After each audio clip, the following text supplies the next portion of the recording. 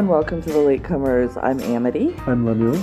And we're diving back in, and some of us aren't super happy about it. But how was your week? My week, actually, since our last recording, was really good. Brief! Right, it was very brief. There was a horrible accident involving, where a dear friend was injured, involving some very hot Thai curry. Oh, yeah. I poured Thai curry on myself. It was not part of some sort of ritual. No. It was... it was an accident that required showering.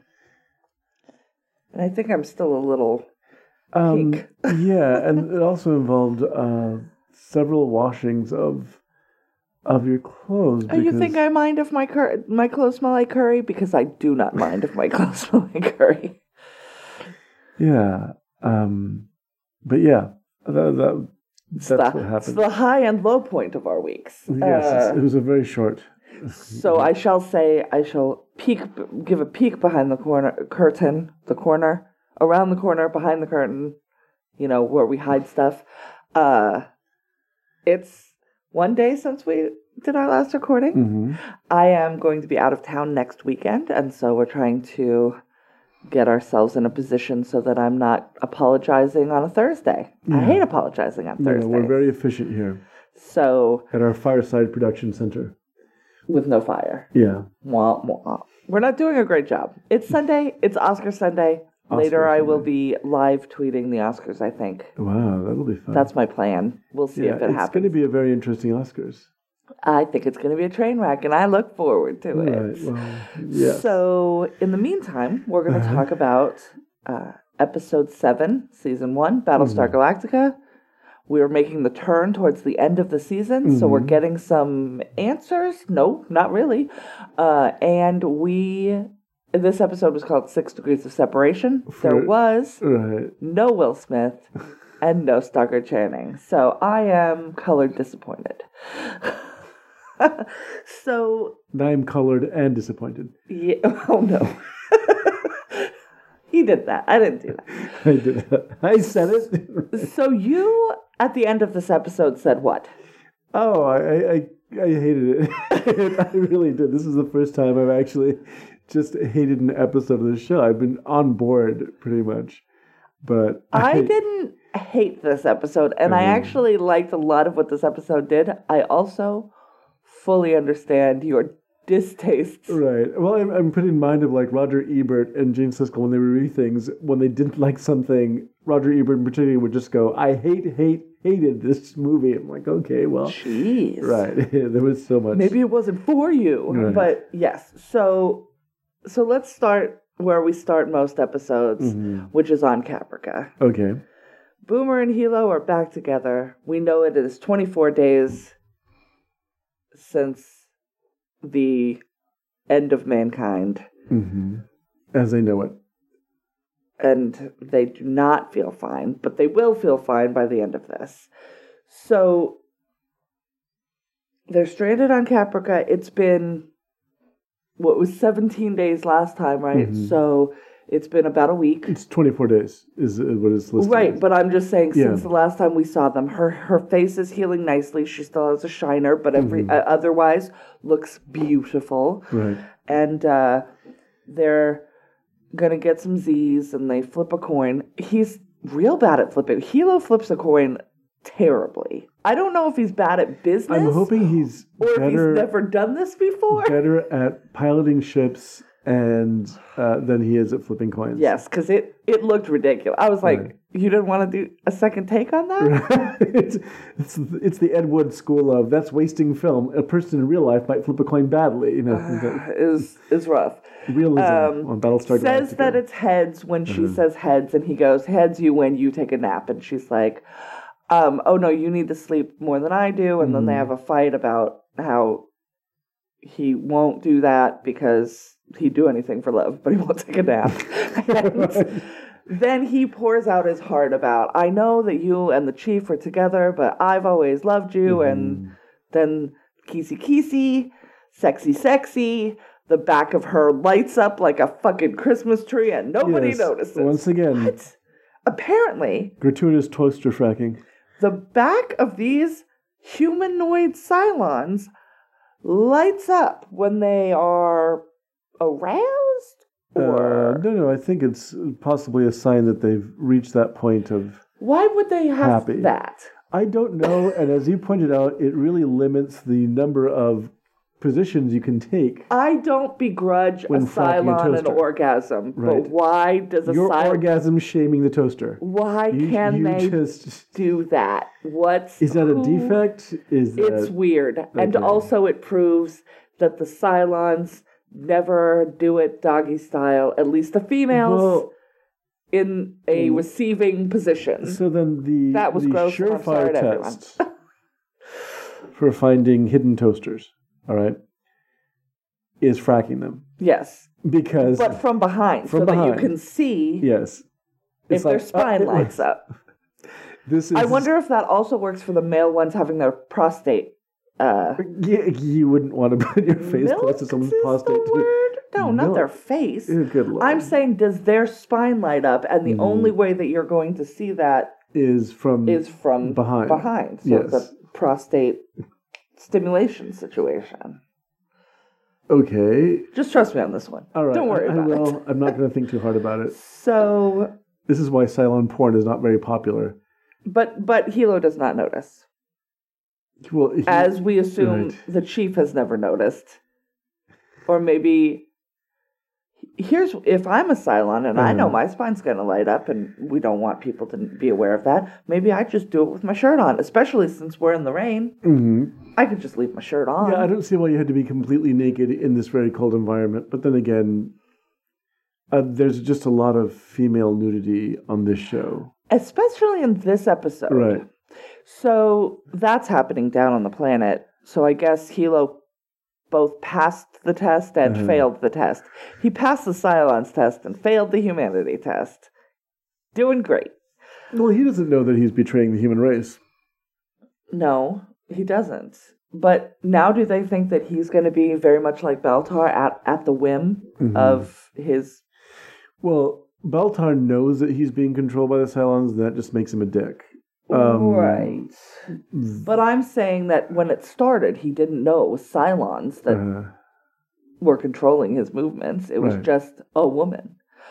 Guys, this is a Baltar-heavy episode, and I think that's why Lemuel doesn't like it. Oh, no, it doesn't make a huge amount of sense. It's also really, really derivative.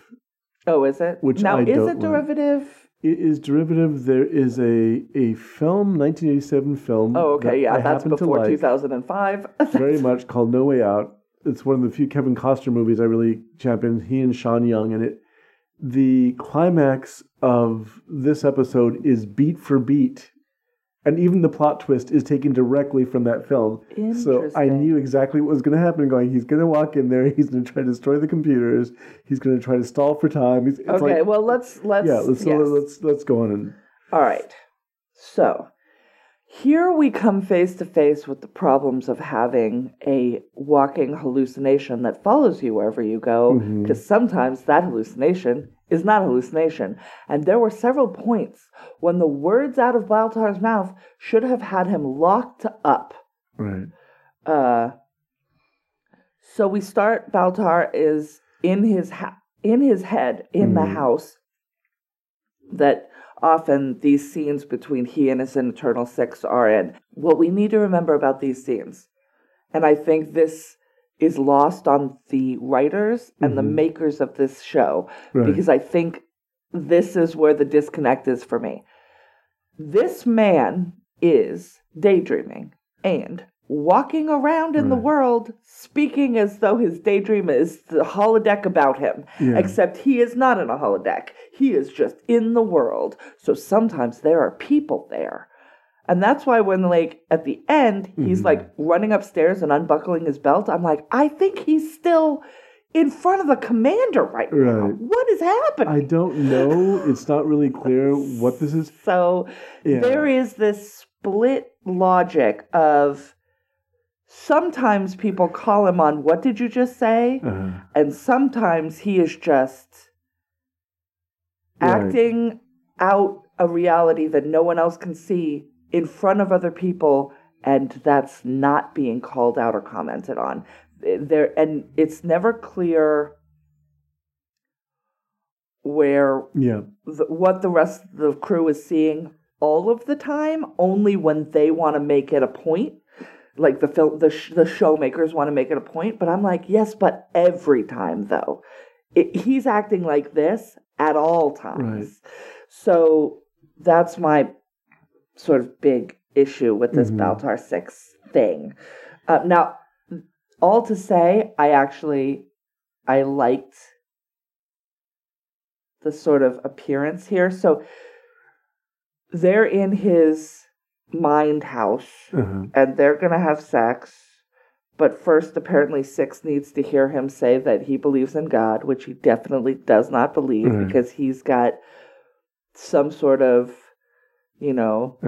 science man, nobody who's intelligent believes in God thing. That I know. Apparently, he found a copy of the God delusion. No, that struck me as troublesome. But what was more offensive to me is the fact that she's demanding that he believe in God while giving him another hand job. Yeah. And it was just like, there's a juxtaposition there that's just gross.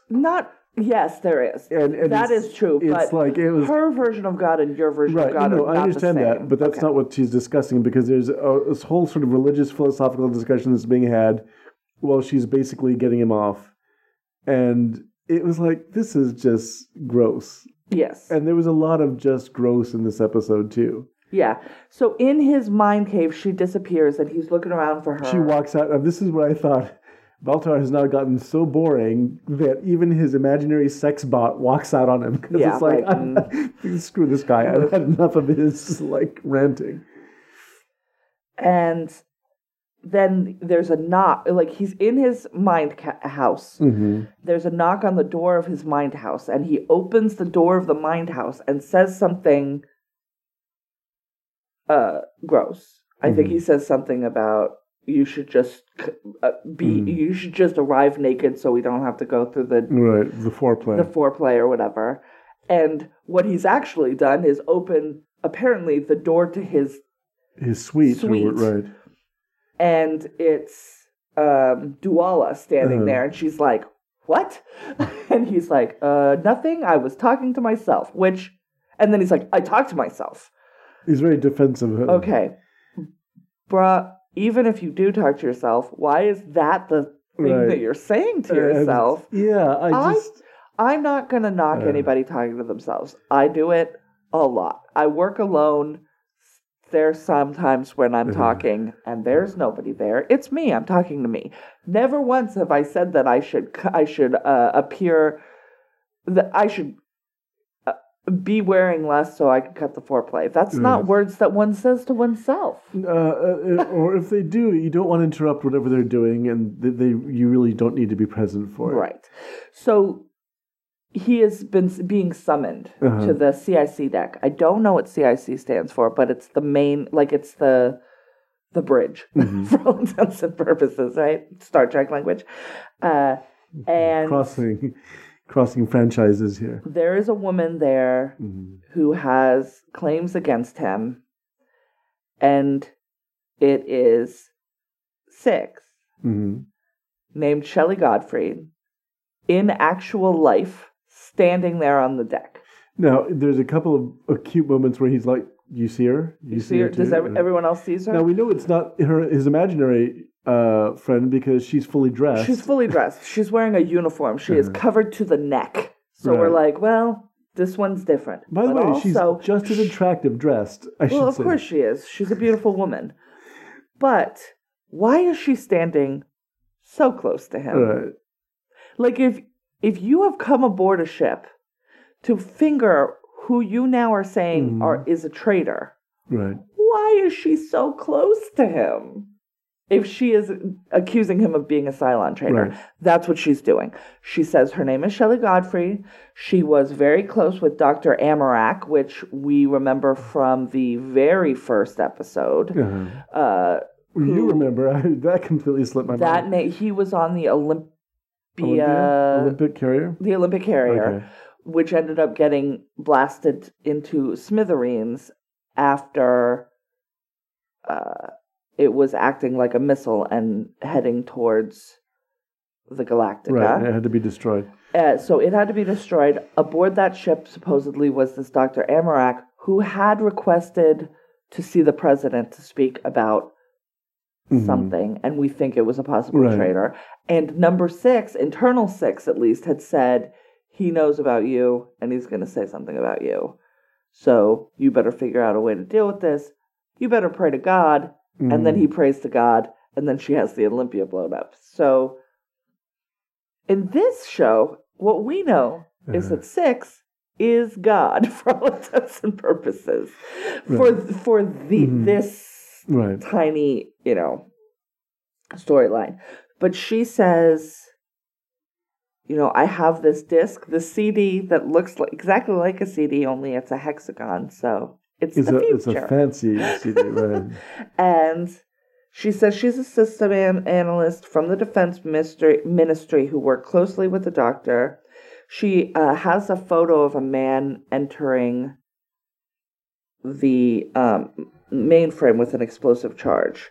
Says that it's Baltar. We only see him from the back. Size and build, yes. Baltar says, not me. Wasn't me. Didn't do it. Wasn't me. This lady's crazy. It was not me. It wasn't me. And he is panicking. And she says, well, I have this disc, and on the disc is the video that we're seeing. And she's like, oh, you can't see the back of him, but see, there's a reflection. All you have to do is largen and sharpen. And I really actually appreciated this piece because Gato was like, well, we can clean it out, but sharpening it is going to take a day. And I was like, thank you. Now, in every police thing that there is, they seem to have this filter that they can just run an image through and it's instantaneous too, right? That, first of all, you can almost never sharpen a thing. Right. You have to find it, because a pixel is a pixel. And when you blow it up, it's just a big pixel now. It's not, it doesn't. It's a big smear of something is basically what it looks like. So that, there are things that will sharpen a thing, but it takes a lot of power and a long time. So I was actually appreciative. I'm like, even though I still don't think you could sharpen it, at least it's not an instantaneous, F7 sharpens. There's not... I appreciated that, even though we're in space and they could easily have this technology that we don't have. The technology is really odd here. It's hard to tell where it advances ours and where it's actually behind ours, it seems at times. Right. Gata is assigned to clean up the image. Baltar's work on the Cylon detector is halted, security clearance suspended. And then he's trying to tell people, I'm not the Cylon, she's the Cylon. I'm not a Cylon, she's a Cylon. It's not me, it's her. It's not me, it's her. It's not me, it's definitely her. And meanwhile, Shelley is torpedoing her own self by coming onto Adama. Right. So Adama is questioning her, and he's like, well, why would he leave this with you? And she's like, well, we were friends. And then she breaks down crying. I loved him very much. And then she maneuvers and is like, I'm just so alone. And then she kisses him. And he is not a fucking idiot. Well, that's it. Unlike Baltar. I was like, you're fucked. Because there's no way he buys this shit. The two humanoid Cylons that we've seen on this show apparently have such irresistible sexual magnetism that people just fall in love with them. Well, I think, honestly, I like the Boomer thing because Boomer worked alongside these guys.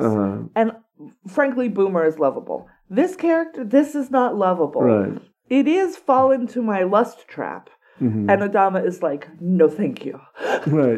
Well, because I think that he has been warning, as we saw in episode 1, when he gave his, Barack Obama speech. He has been warning people that this was coming for years. Yes. And saying, what's the next fact trick? That they never showed up for 40 years wasn't just us getting off easy. It was us getting more and more fucked. And he was the one suspicious about it, and no one else is paying attention, so he's watching for every indication that the Cylons are coming back. And he's like, this isn't how humans act. Right. But it might be how robots attempting to be think humans act. And some people would fall for that, especially because she is very beautiful. Mm-hmm. But he's like, put Marines on her, don't let her go anywhere, and don't trust her because something's hinky. Right. And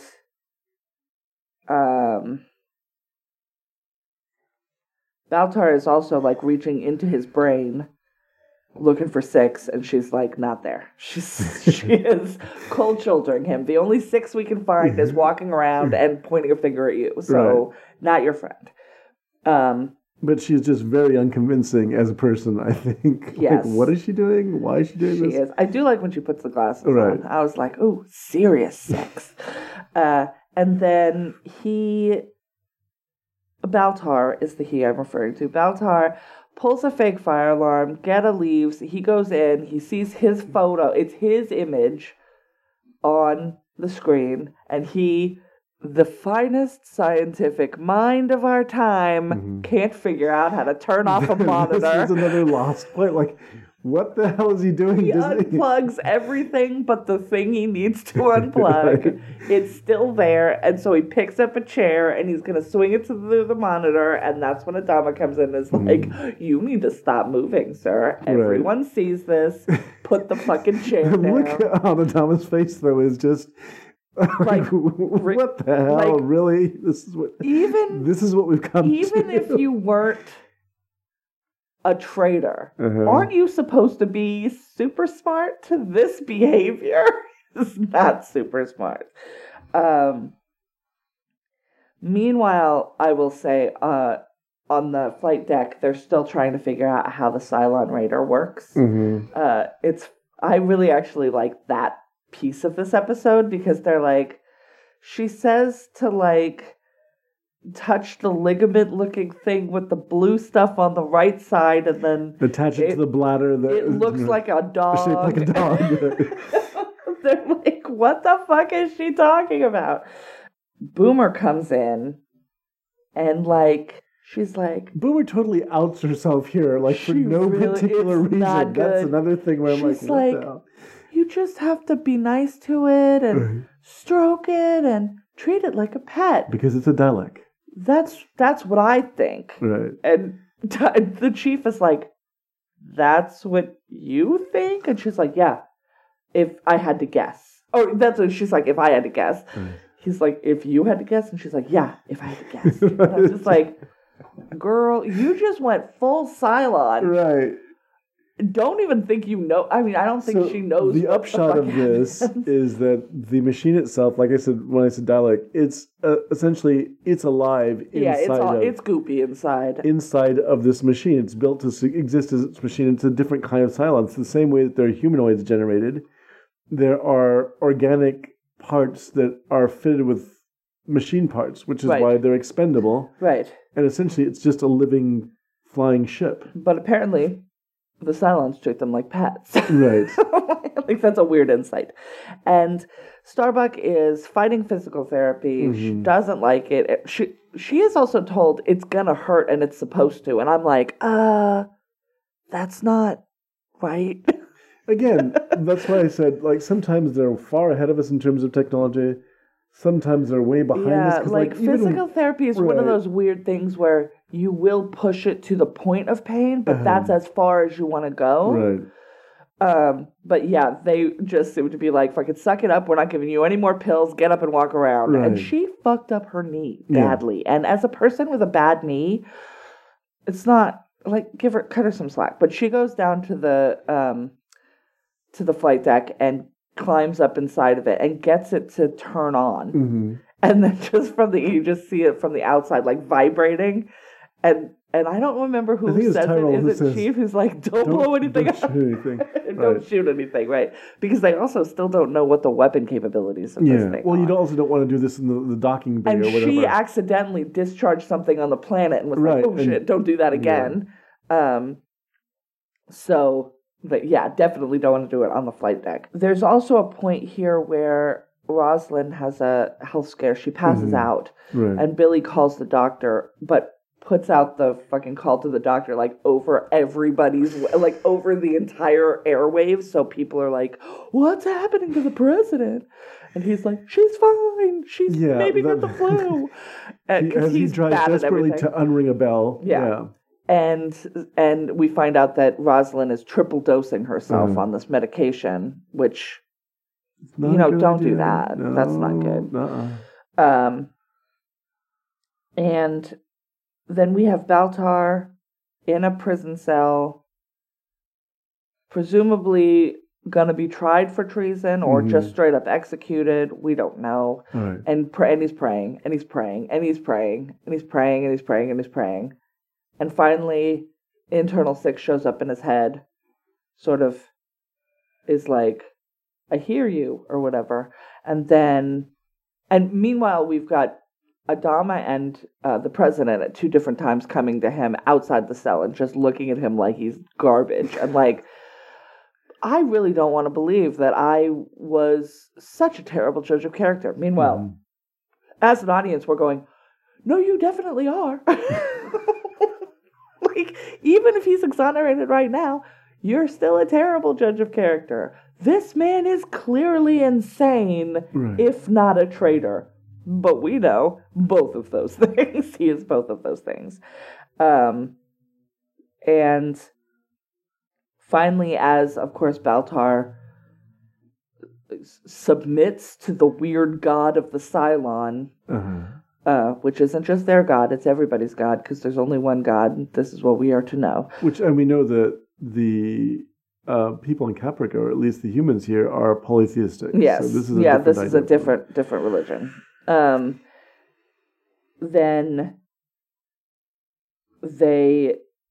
Gaeta shows up and opens the cell, and Baltar starts freaking out. He's like, I haven't even had a trial. And I'm like, I want him to burst out into, from the Three Musketeers, I'm too young to die. That's about the only thing missing. Like. He comes and he's like, we're letting you go because, I was rerunning it and there were all of these indications that this photo was a fake.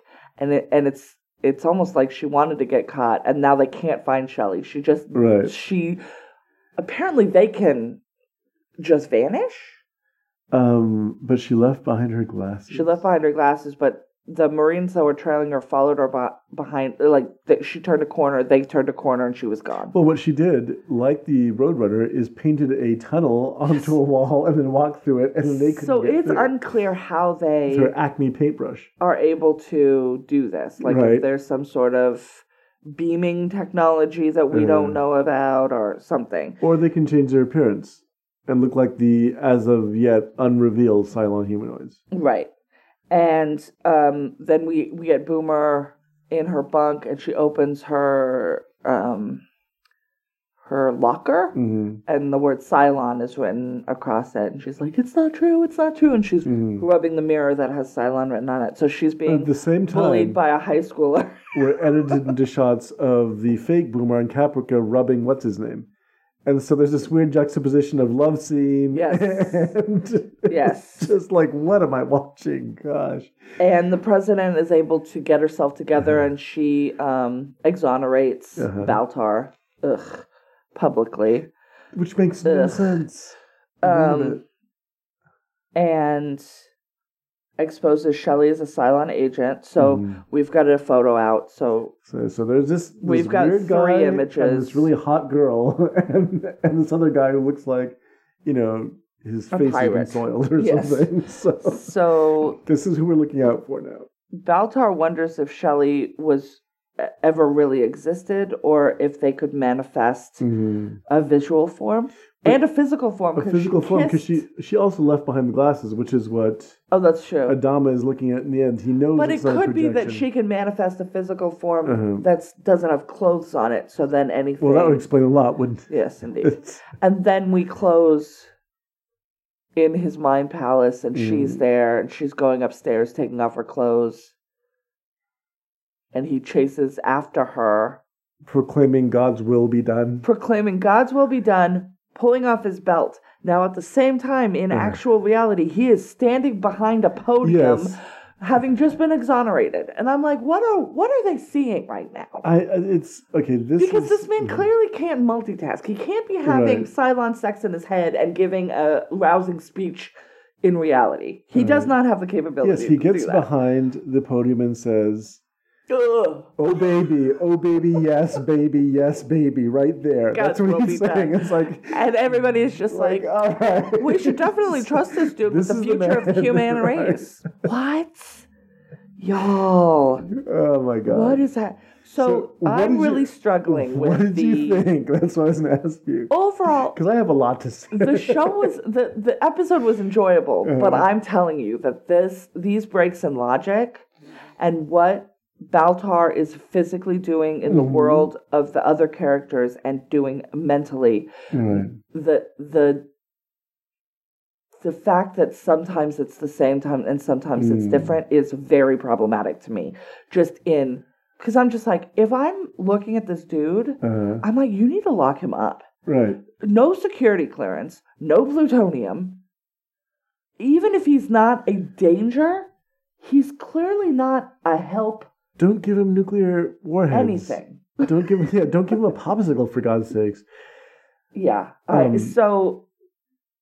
I liked her coming into the real world because now he knows that like there are physical repercussions for his situation.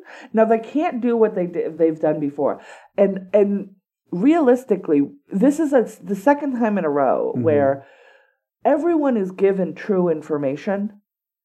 Or everyone figures out a thing, and then goes back and goes, "Oh, but it's not real." So in the previous episode, Boomer and Tyrol are definitely helping with the Cylon, like they're Cylon infiltrators, whether they know it or not.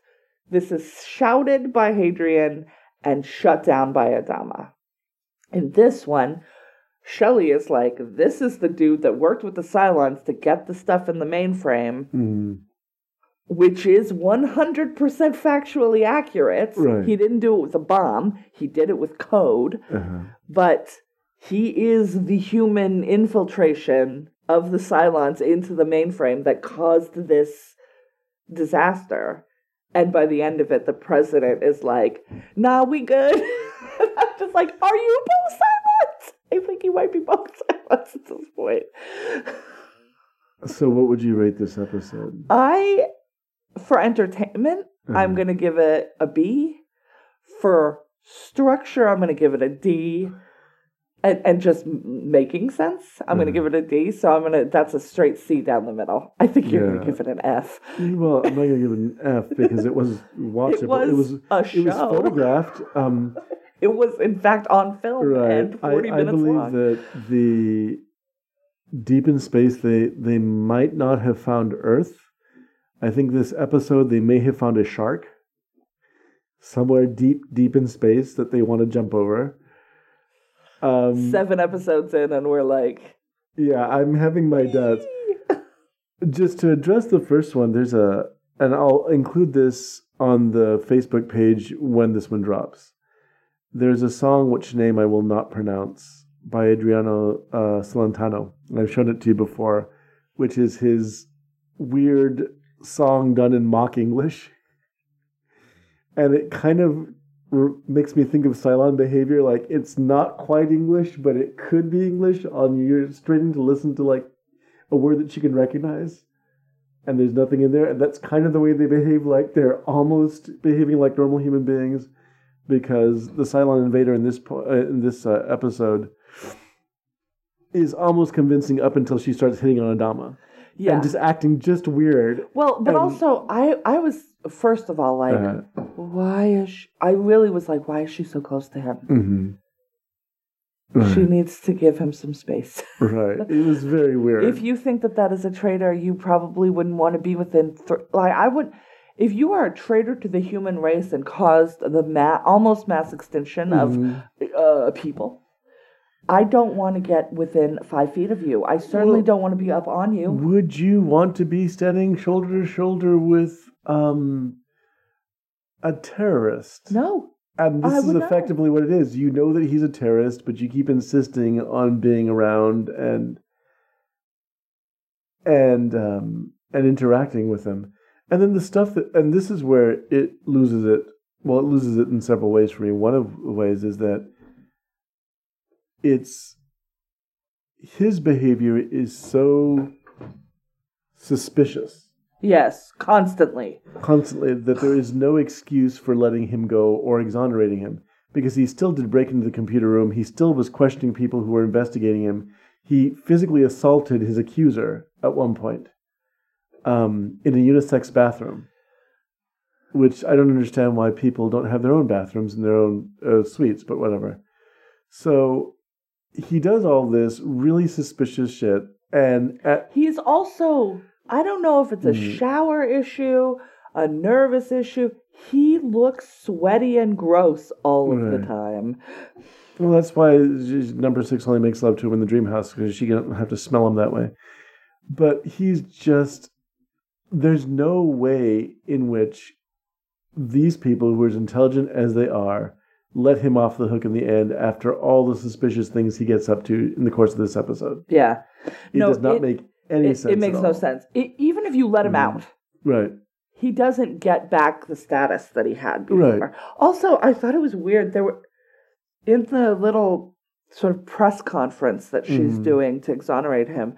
There's it looked like maybe 8 people, and then when he goes up to the podium, it seems like more people, and they're like super excited. Oh, look, he's back! That they're guy, like, yay! And the one talking to himself. Who are you? And what is your role here? Right.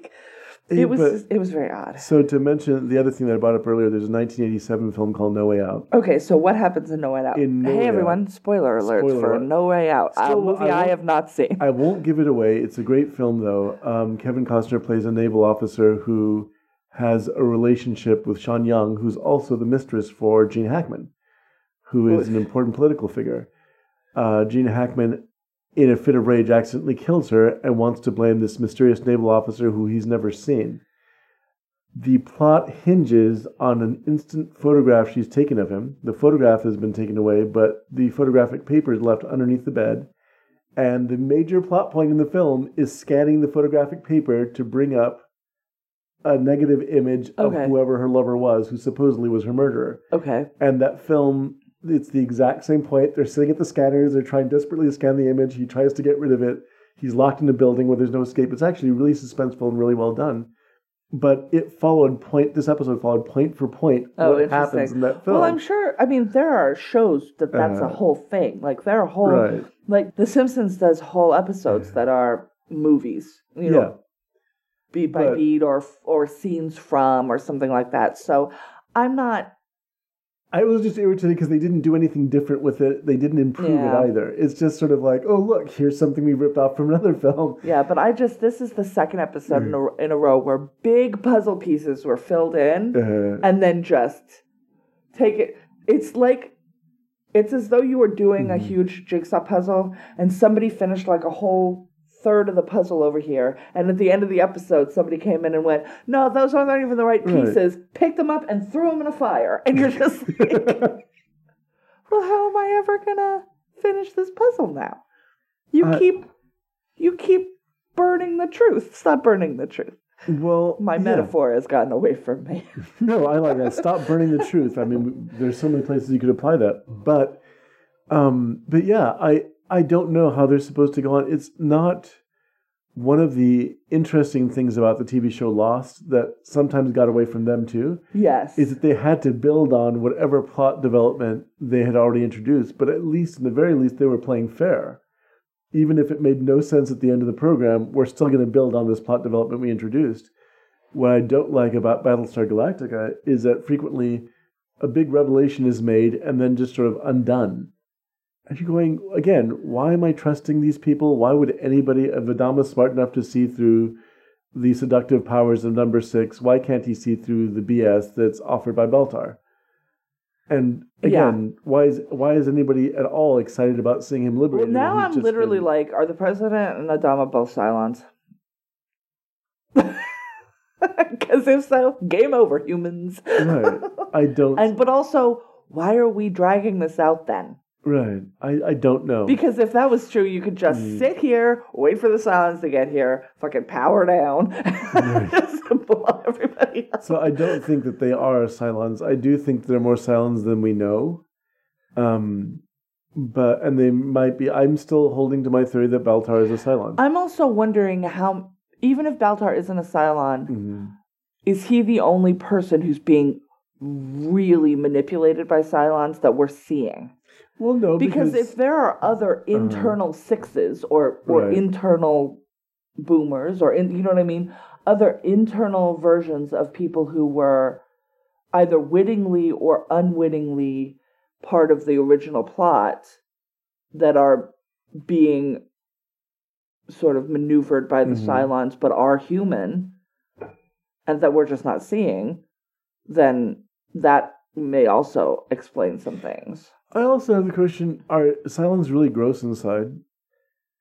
I don't know. Their spines light up for no reason. But I mean, when we saw the inside of that ship, it was just disgusting beyond what human organs would look like. They just sort of looked almost putrefying. Well, that's because it had been shot out of the sky. I think we were looking at a corpse more than an active. But she was able to activate it, which is weird. It's like someone reaches inside your intestines and makes your arms move. That's just sort of gross.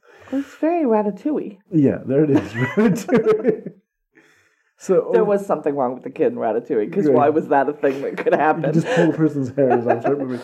So overall, you felt because I thought. No, I thought it was fun to watch, but it made no sense, and so I went C. What was your final? I would go D or less. I just felt like it not only didn't go anywhere, which is an issue I'm having with the Baltar and the Caprica storylines, but also that. See, the thing is, when you have a really good film or television program, part of what you're doing the agreement as being an audience member is trusting that the writers and the directors will make sense of something. And when you feel that you're with a good director or writer, they do. They just sort of turn things like, oh my God, that was a twist I didn't see coming. I really enjoyed this. This show, I have my doubts because of things like the Baltar storyline that doesn't make any sense. And and what we haven't been doing is looking at the writers and the directors. So this one was written by a Michael Angeli, directed by Robert Young. Let's look at the previous episodes. 33, our first episode, directed by Michael Reimer, written by Ronald D. Moore. Two different people. We liked that episode, gave it A's. So we've had different writers and directors for every episode, except the first two were written by the same person. I don't know. This was a rough episode for me because I didn't really feel like it made much sense. I don't think that I think too. You may be frustrated by we want to get to the bottom. Like Baltar needs to get resolved somehow, and then they seem like they were going to do that, and then they fucking didn't do that. Right. So we're just like. So we're in exactly the same place as we were at the beginning of the episode, only you all knew better and decided to just ignore knowing better. It is a little frustrating. We're like, we didn't see much of Apollo in this episode. He mocks Starbuck a little bit at the beginning when she's getting her crutches, and that is it. And I'm like, hey, Apollo, you've got a good head on your shoulders. Right. Could you get in here? And maybe do some objective looking and listening and tell your dad and the president that they're doing it wrong? Because I am concerned about the adults in this show. Well, I'm concerned about the lack of adults in this show. It's getting very weird. But yeah, so that was how I felt about it and my objections to it as well. So next week we're going to watch episode 8, Flesh and Bone. Don't know what it's about. Flesh and Bone, I would imagine. Probably. Starbuck. All Starbuck. This time it'll rip off Frankenstein. Oh, Lord. Well, if they revive the Reaper, I don't think that's what it's called. What's it called? Maybe that is what it was called. Raider. The Cylon Raider.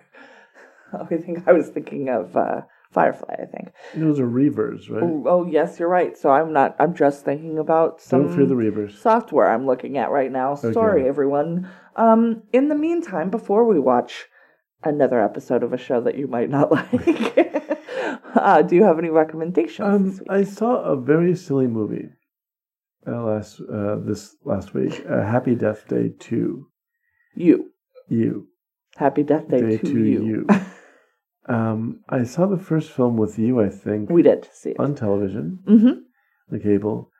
And I didn't expect to like it that much. It was just the novelty of seeing a horror film. Seeing a modern horror film. And it turned out to be a really fun movie. About a young woman who is murdered and has to... Think of a horror Groundhog's Day. Right. And has to relive a particular day up until her own murder to try to solve who murdered her.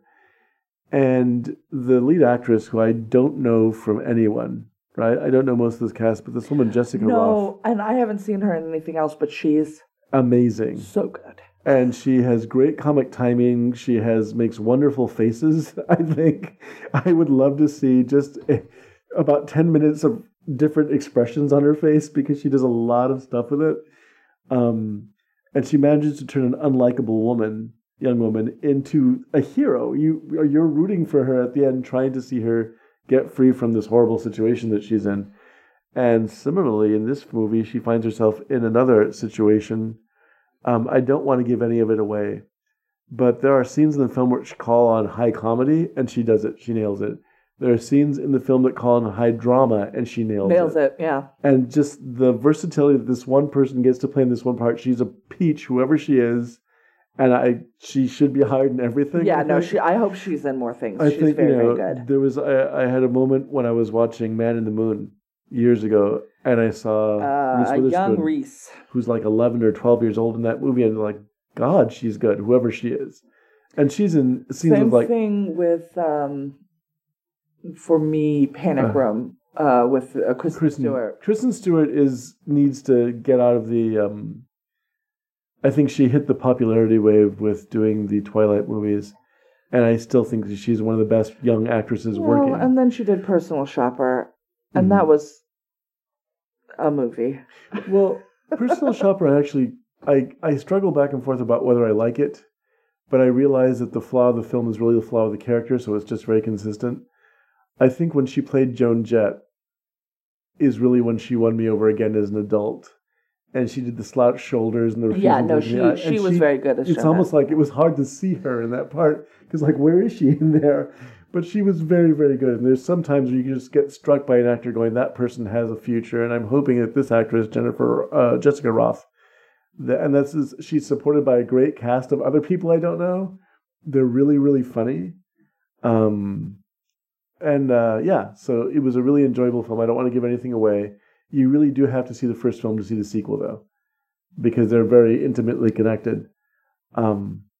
Yeah, and they spoil the shit out of the first one and the second one, and in the trailer to the second one, which, hey, trailer makers, what the fuck are you doing? You've just alienated anyone who hadn't seen the first one. Right. Like, I think what they wanted to do was be like, oh, it's cool. You don't have to have seen the first one to see the second one. The entire film, the trailer. But that's Oh, it's terrible. Ridiculous. Yeah, it made me, like, as a person who'd seen the first one and wasn't spoiled, I was, like, pissed off by it. Siskel and Ebert once did a whole episode of their show on trailers, how to do a trailer, and it was very funny, given their background. This is how to do a trailer. Don't show me the entire movie. You don't need to have a money shot of every actor's face in the trailer either. Try to build suspense with it and be mysterious and make the person want to see the movie. Like, I'm really waffling over seeing Greta because everyone in that movie is spectacular, right? And the idea is really good, but the trailer is too long. Right.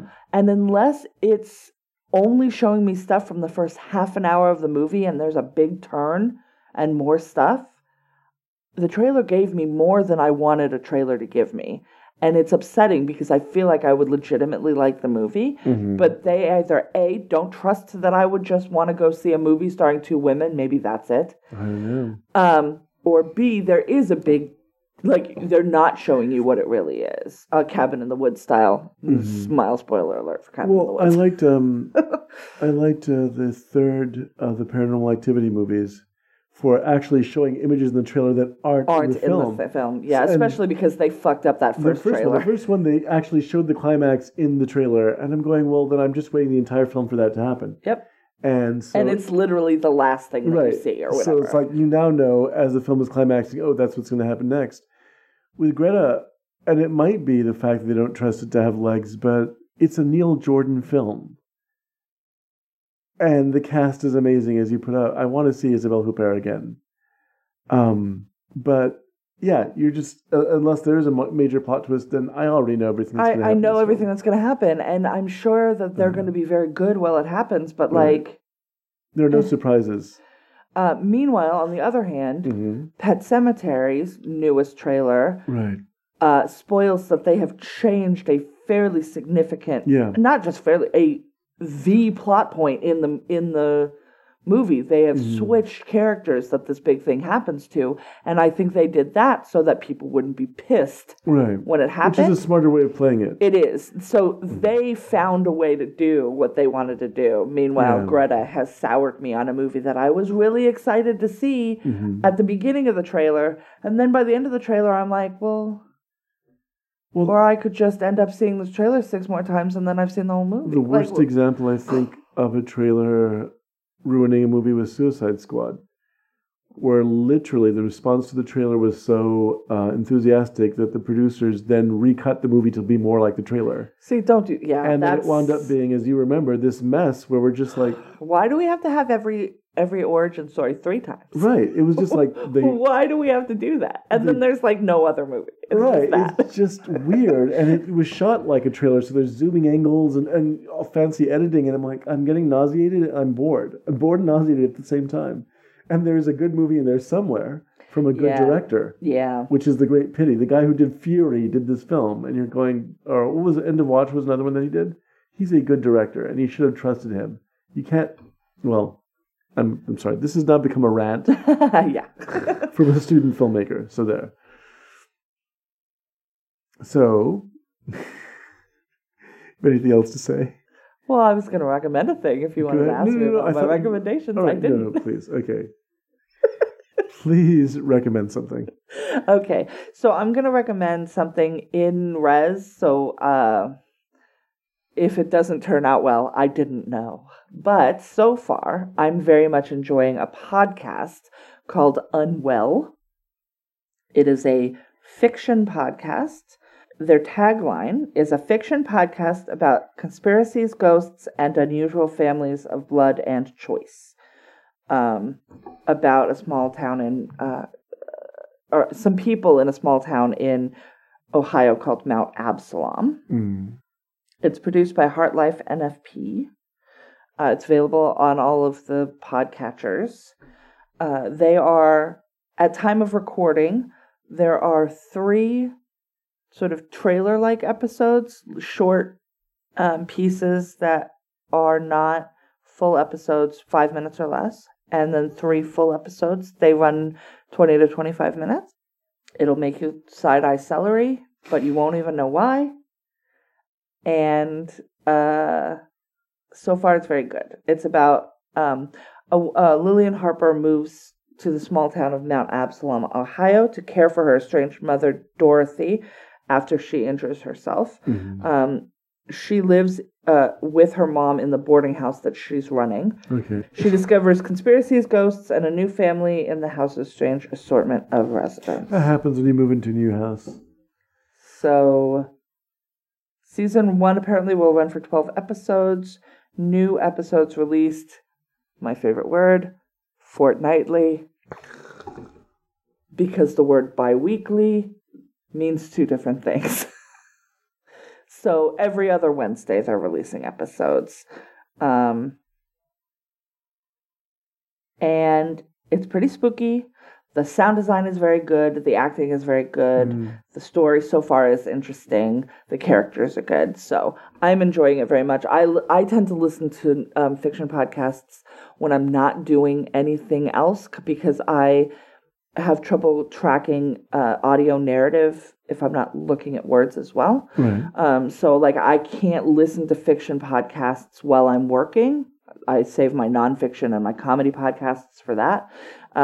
fiction podcasts are like, I like to like play silly match 3 games while I'm falling asleep, and I will listen to narrative podcasts then. I listened to 3 episodes of the Amnesty arc of the Adventure Zone this morning, not doing anything else for the same reason. I cannot follow the story. I lose the threads.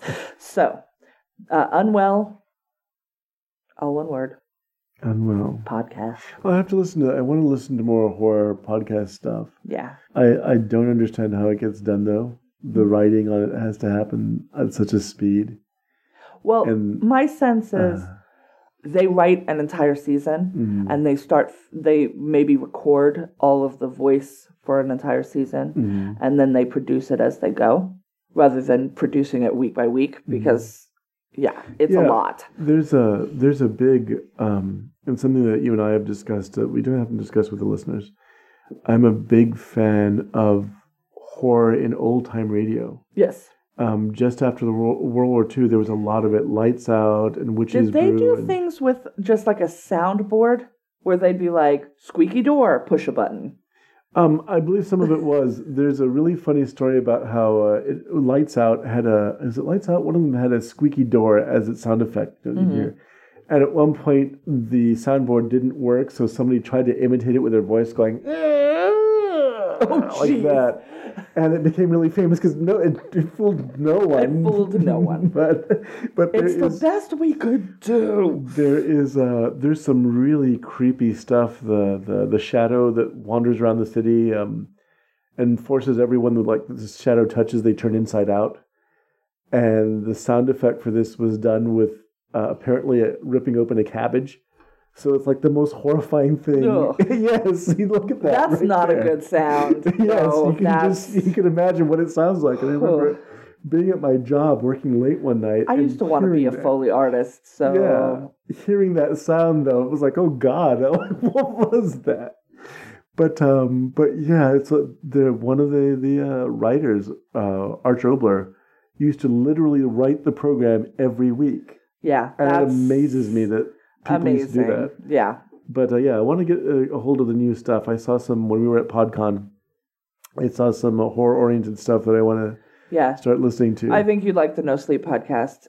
It's not my cup of tea, but not through any fault of their own. It's a very good podcast. Right. No, there's different styles of... It's more that I have 100 podcasts that I listen to. And I'm already a month behind. I have a constant playlist that's 6 days long. I have to be very picky about what I add, and their back catalog alone is too daunting for me. See, that's it. It's like, do I really want to... what is the investigative episode? Serial? No, horror podcast, the Black Tapes. Oh, yes. Okay, and see, that's the issue. Knowing that the ending is sort of disappointing, I do not want to commit to, and I was into it for a while. I enjoyed the whole thing. I will say, though, very much like South Park, the best that show does in the first episode. The descriptions in the first episode scared the bejesus out of me, and it never reached that level for me again. And then they did the spoiler alert for the Black Tapes and my issues with it. The female journalist falls in love with her subject and they run away together thing, which is bullshit, and I hate it. Well, I liked, because he's also a creep. He's a creep and he's just obnoxious, and so why this would be where the show goes. Which is hilarious to me because I'm pretty sure he's just another version of Cabal. No, he's not. No. Yep. No. Yep. Yep. Not what's happening. Totally is. No. Cabal, for anyone who does not know, is the main character. You should all know. In Lemuel's fiction. His book is available now at Amazon. And there's a second one coming and a third. But like right now, the one that I want to get back into, and I love it, I enjoy it every time I hear it, but jumping back into it's daunting, is Tanis. Yeah, Tanis is bonkers too. I'm like, I have lost every thread, but I enjoy listening to it. And it's one where I like the characters. I like the kind of turns that they take. At no point does someone do something stupid. which is what was bothering me about the other. Untrue. You just haven't gotten there yet. Okay, then I don't know. There's but something it won't stupid be. coming. It's not the same kind of thing. But if you like those things, you like Paul Bay's aesthetic. He was at PodCon.